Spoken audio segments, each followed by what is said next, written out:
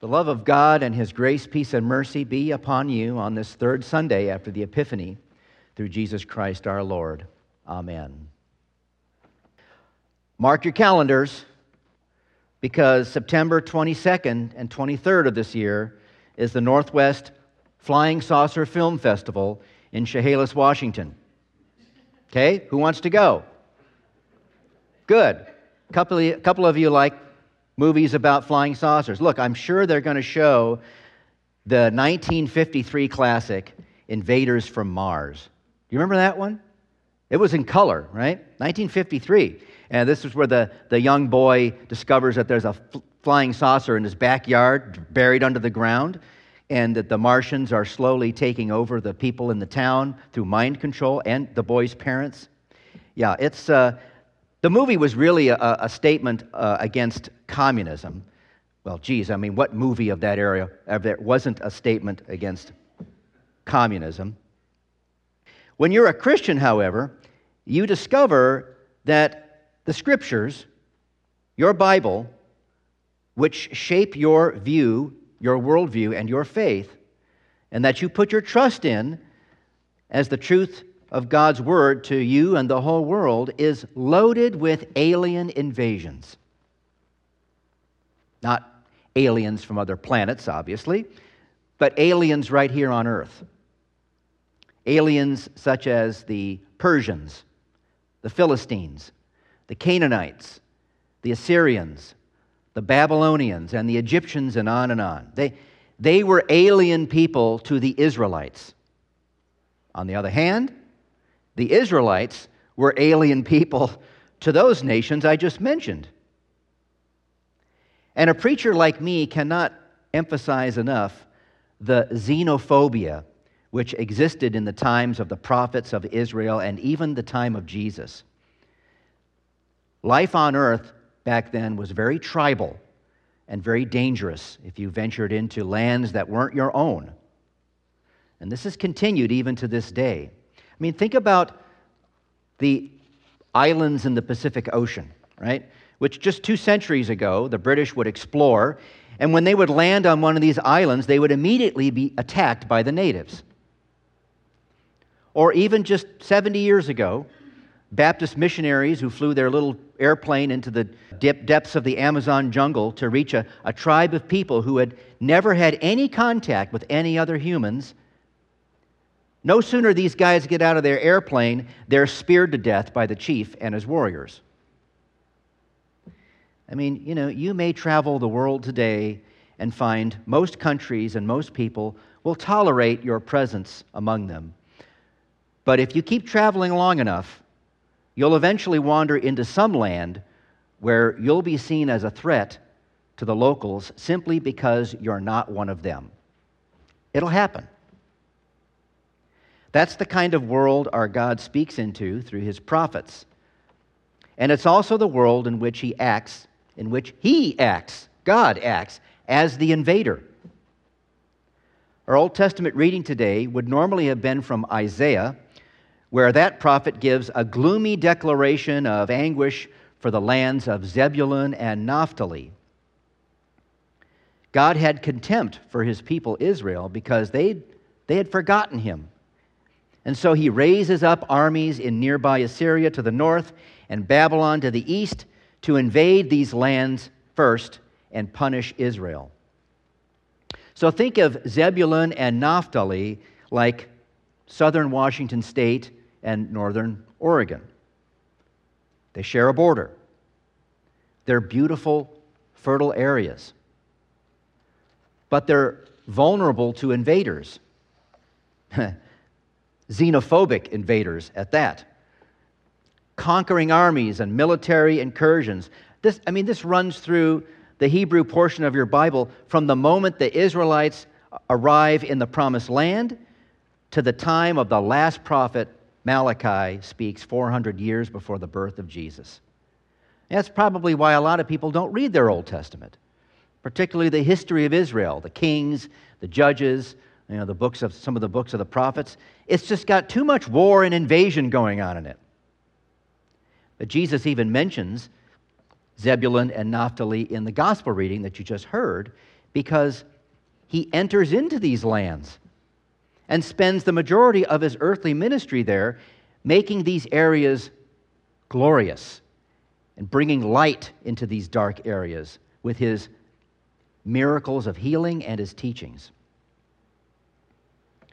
Alien invasions into Israel and the alien intervention by God into this world are great learning tools for you and I to be shaped into the people of God who are more aware of the problem of sin in this world and with us.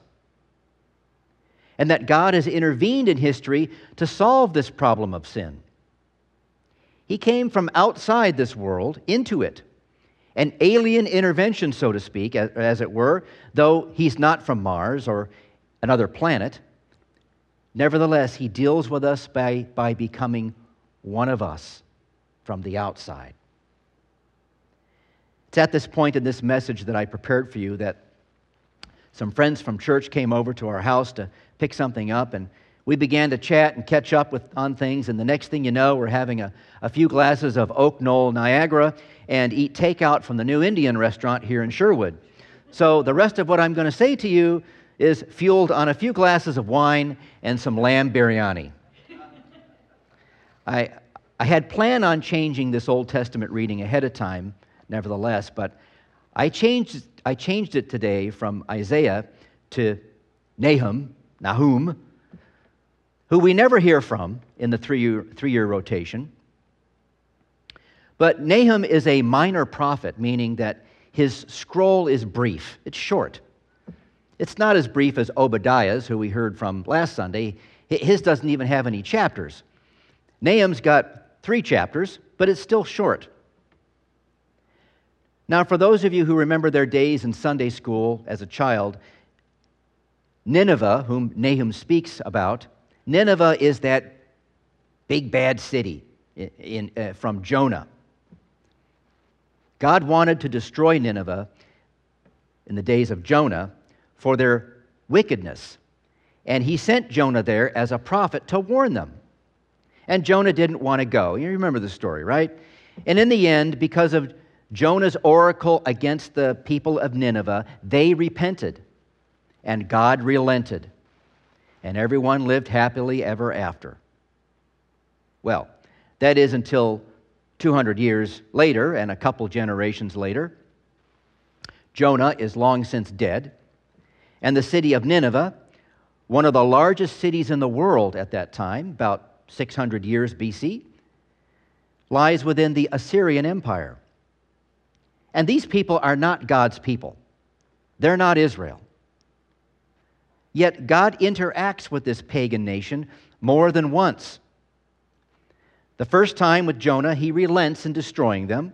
But this time in Nahum, God has used the Assyrian Empire to punish Israel with invading armies and wars and such. And now he's going to destroy the army which he raised to punish Israel. It's as if God had said to the Assyrian Empire, I'm going to raise you up and I'm going to use you as an axe to punish my people. And after he does that, he looks at the axe and says, "Lousy axe," and he throws it away into the fire. It's weird, Well, if you're an Assyrian or a pagan, that's one thing.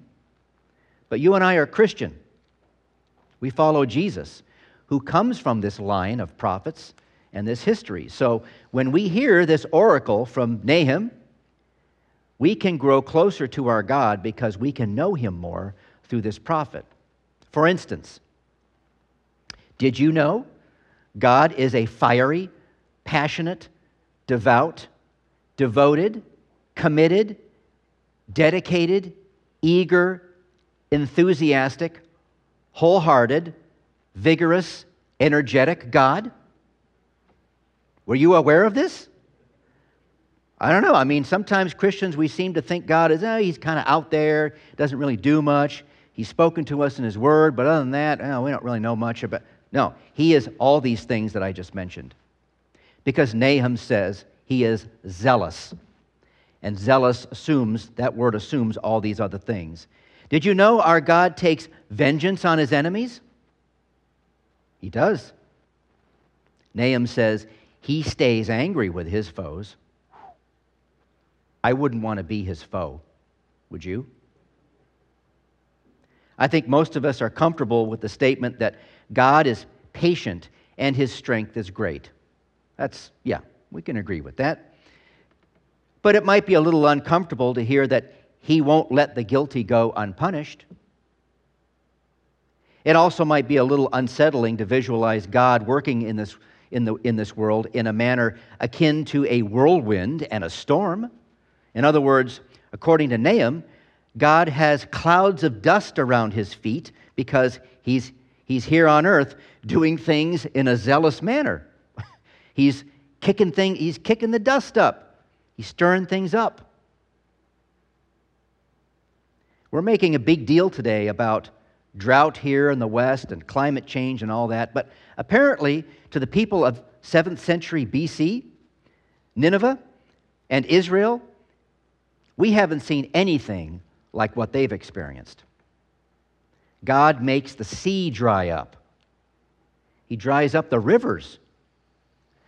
Bashan and Carmel wither. These were two lands in Lebanon, a little further north and west of Zebulun and Naphtali, but they were very similar in that they were beautiful, fertile lands. Nahum says, God will make them into wasteland. The blossoms of Lebanon wither.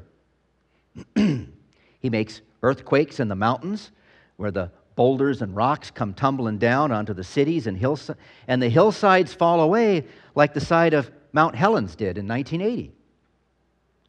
He makes the earth heave. He makes the world and all who live in it heave. I mean, it's scary. Who can take it?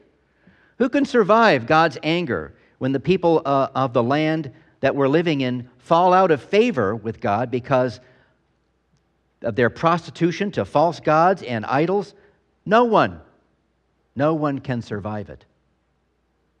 But notice, only 7 verses into this distressing news, the prophet makes a complete 180 and says, "But the Lord is good." Well, that's a relief, because if you and I were left with verses 1 through 6 and that were it, man, we would know God like Martin Luther knew God. Believed that God was nothing but wrath and anger. But Luther came to believe that God has good news, that he is good, that he is loving and compassionate on account of Jesus Christ. Christ makes God a fortress when you're in trouble. He takes care of those who trust in him. And we need to believe and hold on to that more now than ever and never let it go. God used the Assyrians from Nineveh to invade and destroy Israel for her idolatry, and when he was done with the Assyrians, he destroyed them.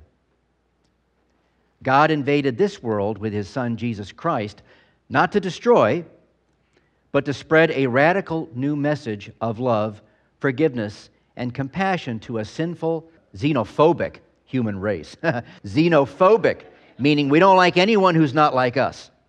Right? That's how the human race is, unfortunately. No matter how much we try and change it, that's just the way we are. But eventually, when Jesus does return, he will destroy the earth at that time. But in the meantime, the Holy Spirit sent forth from Jesus has invaded you and me, right? Not to destroy us, but to live in us and to change us from within to be more like Christ. To give you faith and strength to live your days in love and service to other people, regardless of their nationality or race, thereby also doing the same for Jesus. See on the mountains the feet of one bringing good news, announcing peace, Nahum says. It's not clear who he is speaking about here. Is it himself? Is he the one walking along the hills of Lebanon, Judah, Israel, announcing this good news? Or is it another prophet, one of the other prophets? Or is it an allusion to John the Baptist who will come, spreading the good news? Or will it be Jesus Christ? Or all the above? It could be. either one of them or all the above, which comforts us and assures us to celebrate our festivals, which for us today is this service and all the ones to come. So may it be so for you. May you hang on to the word of Christ, and may it keep you safe and secure in his fold through all time. Amen.